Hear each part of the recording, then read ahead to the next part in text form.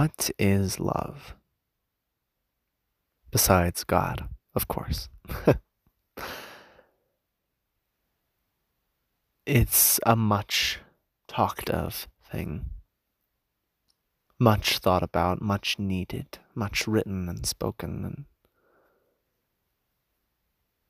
much written and spoken about for such a small word.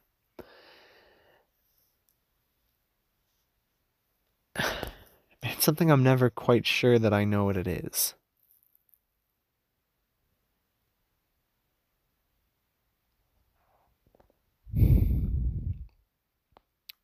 I think at first it's easy to think love is a feeling, and I think it is at a certain level. After, feeling, after you that those just pounding, heart pounding moments when you care for someone so much it almost hurts. And then you realize, that love is not just a feeling. At a higher level, it's a verb, it's an action.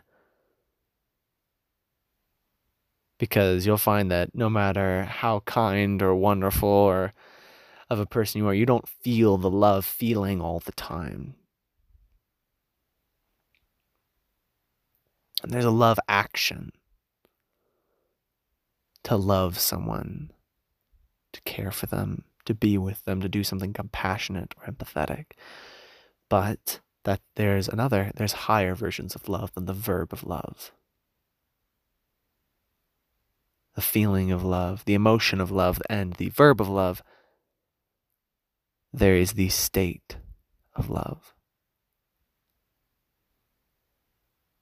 which isn't lovey-dovey in a sense.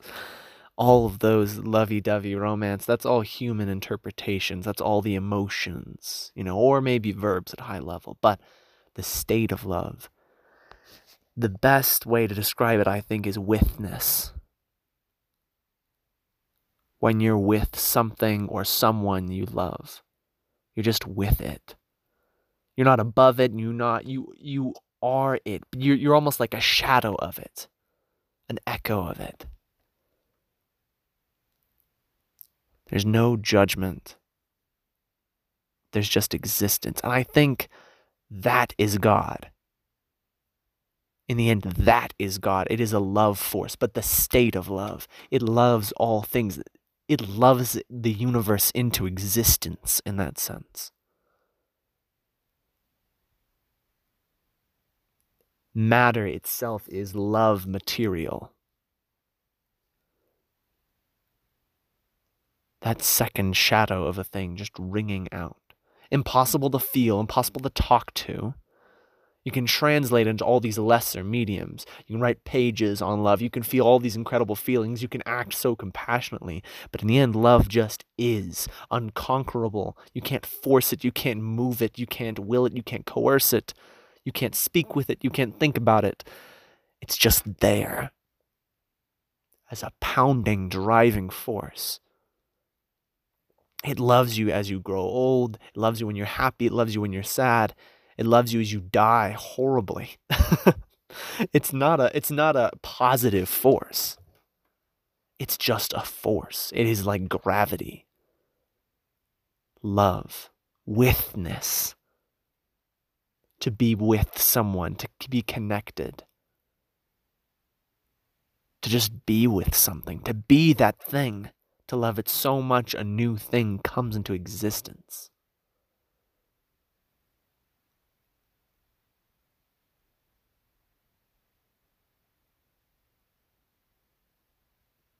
That's the love state. And to love yourself is just to be there with yourself as like a second shadow of yourself, to watch yourself talk and watch yourself think. And I don't know whether you are the body, the thoughts and the ego, that is all the body. And that all dies. There's no getting around that, I'm afraid, folks. That stuff ends. The love force is the only thing that doesn't. The is God. Divine love.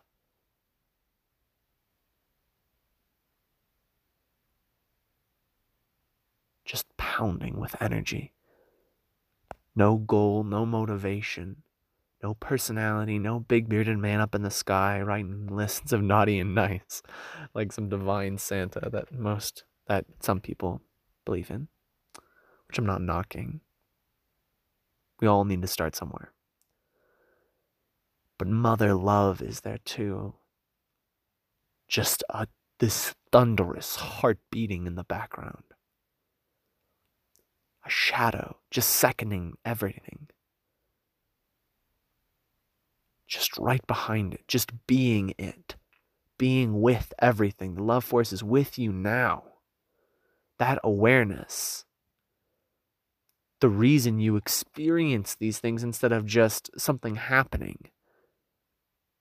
You know, you can feel, there can be senses without experience.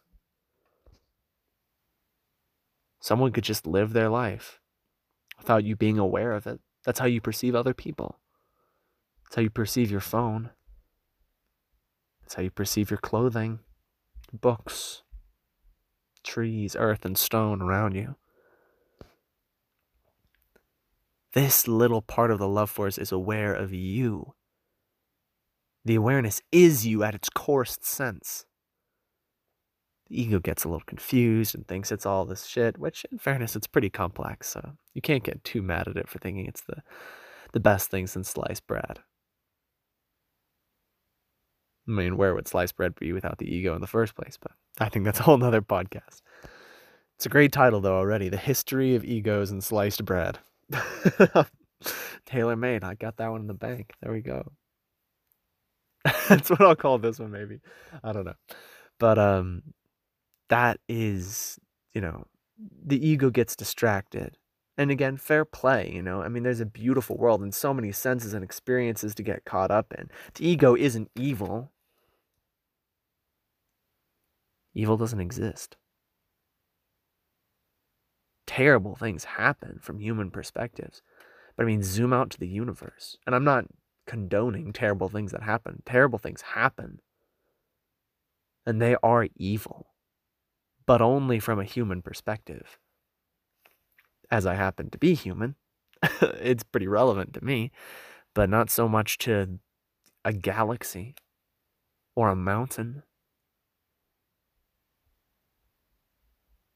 Do trees know evil and good? I wouldn't think so. That's human shit. We bring that to the table. Bring a lot of other great things to the table. Trees don't play music. At least, not any music we can hear. They're just love.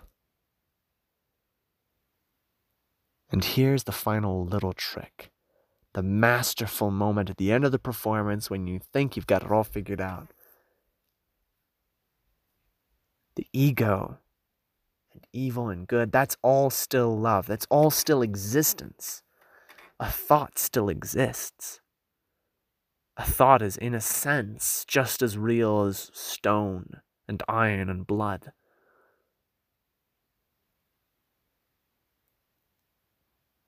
All of those things exist. And they are the love force expressing itself, and so are your thoughts. And your hatred, your emotions are chemicals pumping through you. Your hatred, your compassion, your jealousy, your envy, that's all love. At the highest level, the universe vibrating, singing to itself in pure joy. You can tap into that a little bit. But you have to just love everything. Not in a loving feeling, not in a loving verb. Be with things. The next thought you feel, the next words you say, the next breath you take, just watch it all and love it. Love it so quietly. It's the only way to happiness.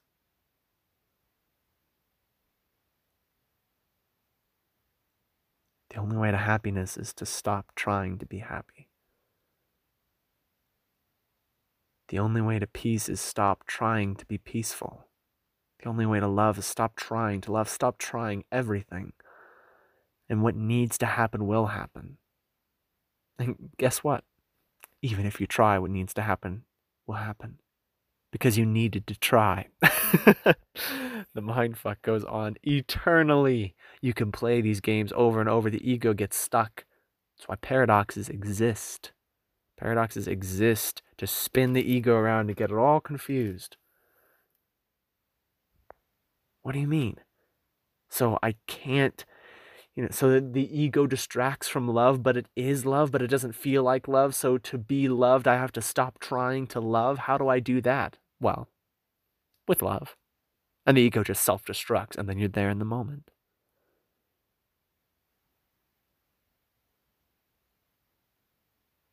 You can't win with thoughts, not in the end.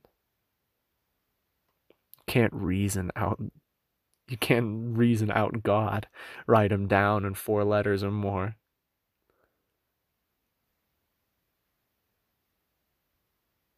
Just give it up.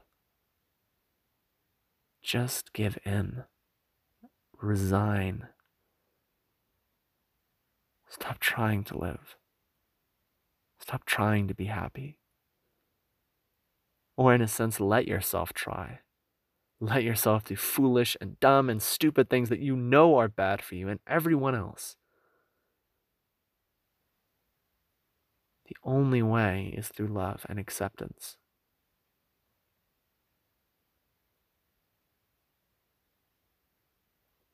The only way.